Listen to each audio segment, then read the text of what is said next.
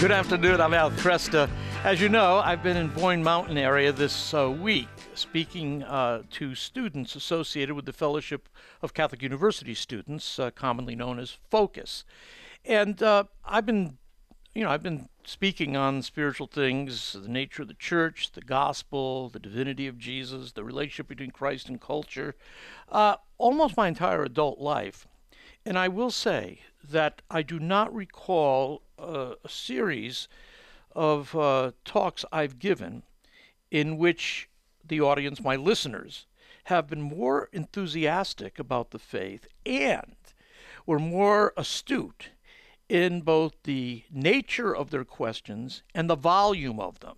It's been incredibly reinvigorating and energizing for me to see what's been going on here with these students associated with Focus. My guest right now is Megan Ferowich. She's training to be a Focus missionary, and I thought it'd be a good idea to let somebody from Focus actually describe what the ministry is all about. Megan, good to make your acquaintance. Yes, good to be here, Al. Thank you. Tell me a little bit about what's the mission? What's the objective? What is Focus trying to achieve?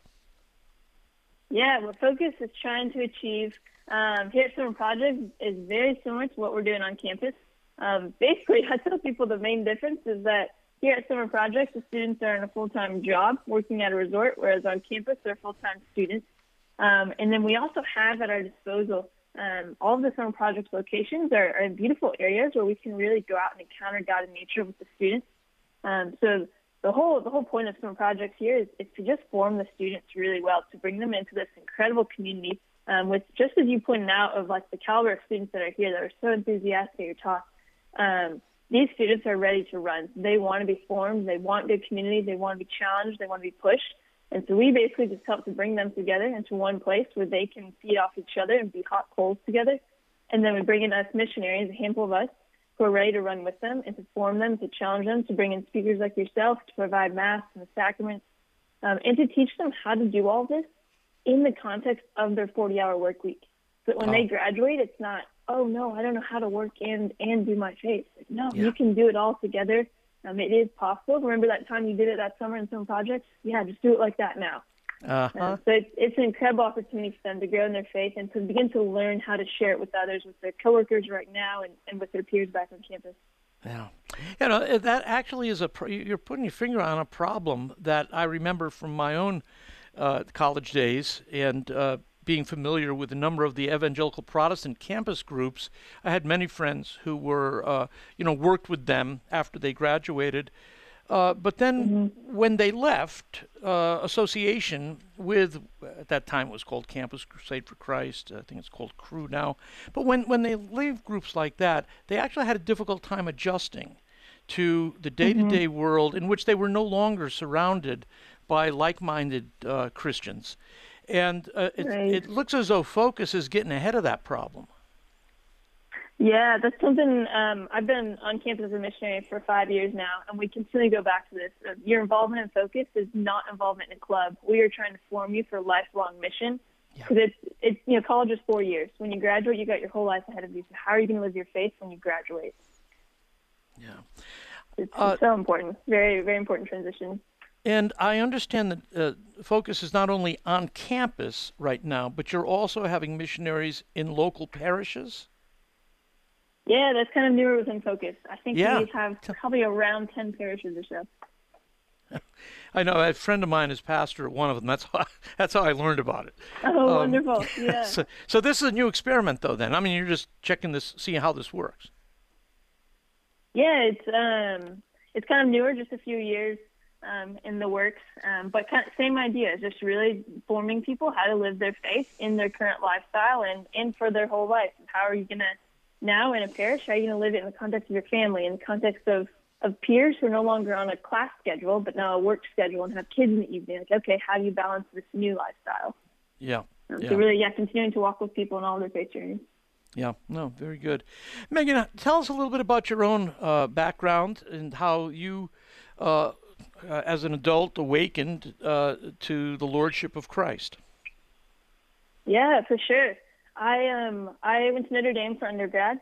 Was on the track team for a bit there, and it was actually when I was cut from the track team that I really began to make my faith more of a priority. I grew up in a Catholic household and was always practicing to some degree, but it was when I kind of had my sport, which was my identity at the time, taken from me, that the Lord really invited me to kind of redirect my attention and to focus more on Him.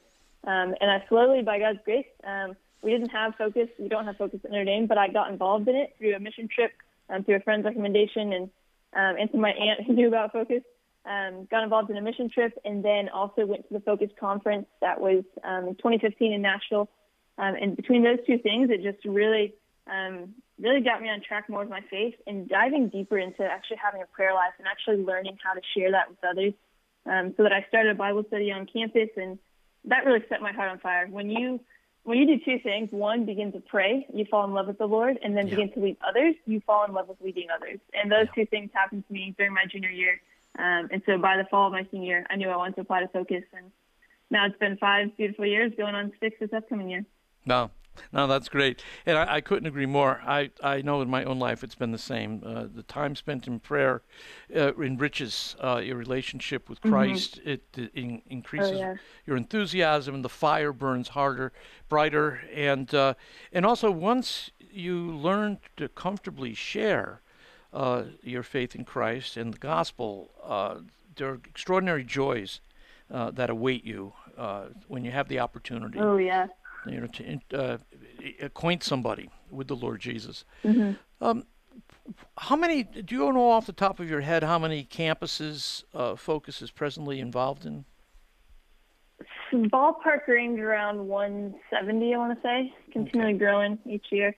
And a handful of those being abroad, but mostly here domestic. Yeah. And you said there, right now you're doing this experiment with parishes, about 10 parishes that are working with Focus missionaries and for renewal at the parish level. How much time is? Can you tell us if this parish mission idea? Do you think this is something that is likely to expand? At this rate, it has been slowly expanding. I think it is a good thing. Even so, I myself am about to transition from being an on-campus missionary to now working at the headquarters in the mission department. So I'm about to enter parish life for the first time. And it's funny because for 5 years I've been trying to form students into graduating and be able to be involved in parish life. I'm like, great. Well, now can I call them up and ask them what it's like? Because I don't know what it's like. So I think it is a good and necessary thing for sure. And there's a balance, right, of forming the students while they're undergrads so that hopefully, when they hit the parish, they're ready. But then it's also helpful to still be able to walk with people in the parishes. So I think, if it continues to be fruitful, I'm sure that Focus will want to expand it. It's all up to the Lord and the Holy Spirit, how many people we have in Focus and where it just seems to be going, where the fruit is and what the Lord is asking of us. Yeah, very good. Megan, thank you so much for joining me today. And I've been, again, really blessed this week to be working with Focus up here at Boyne Mountain, and hope to talk with you again. Yes, thank you for being here. Thank you. Megan Ferowich is trained to be a Focus missionary. She's been a Focus missionary on campus training, and now she's also working off campus. This is something that I get asked all the time because I was raised Catholic, so that when I awakened to who Jesus was back in 1974, I was 23 years old, and I was at Michigan State University. And it's natural for people to say, well, did you return to the Catholic Church at that time? My answer is, well, sadly, no. Part of the reason for that is that I was, part of my conversion was also an awakening to Scripture. And I went to the Catholic parish in East Lansing at that time, and the two priests I talked to did not share my enthusiasm for Bible study, and they didn't have the time to work with me over certain questions. So I began going to places where people were talking about Scripture. And for the next roughly 20 years, I was developing as a Christian outside the visible boundaries of the Catholic Church.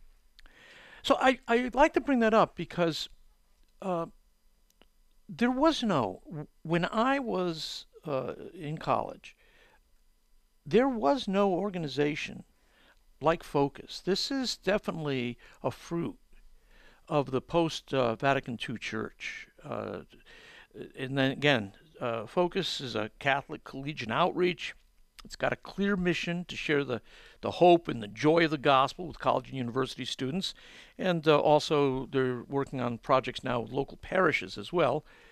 But what happens is these students get trained in the teaching of the Catholic Church, in the disciplines of prayer, in the study of sacred scripture. They learn how to become missionary disciples and learn how to share their faith with others. And they do that by the cultivation of godly friendships. So they invite people not only into a personal relationship with them as friends who walking beside one another, but they also invite people into a personal relationship with Jesus Christ and together, cultivating lives of virtue and lives of excellence. I'm almost certain, I'm virtually certain, as certain as one can ever be when they try to speculate on matters like this. I'm virtually certain that had Focus existed at the time that I was at Michigan State University and became an active Christian, that I probably would have simply returned to the Catholic faith into which I had been baptized as an infant. But unfortunately, at that time, it seemed implausible. I did not see the kind of, so many of the Catholics that I met at that time were embarrassed to share their faith. And here I was immersed in biblical texts that told me I should be willing to die for my faith. I wasn't that courageous, but I knew that that's something a Christian might have to plan on. You have to, do you love Jesus enough to go to the gallows for him, right? Not likely to happen in America, but the point is, you're still, at least in your imagination, you're saying to yourself, am I prepared to suffer martyrdom? The truth of the matter is, most of the Catholics I met at that time weren't willing to suffer embarrassment for sharing their faith with others. And it seemed, at that time, again, I'm 23 years old, I don't know a whole lot, but it seemed implausible to me that the Catholic Church should be the church that Jesus established.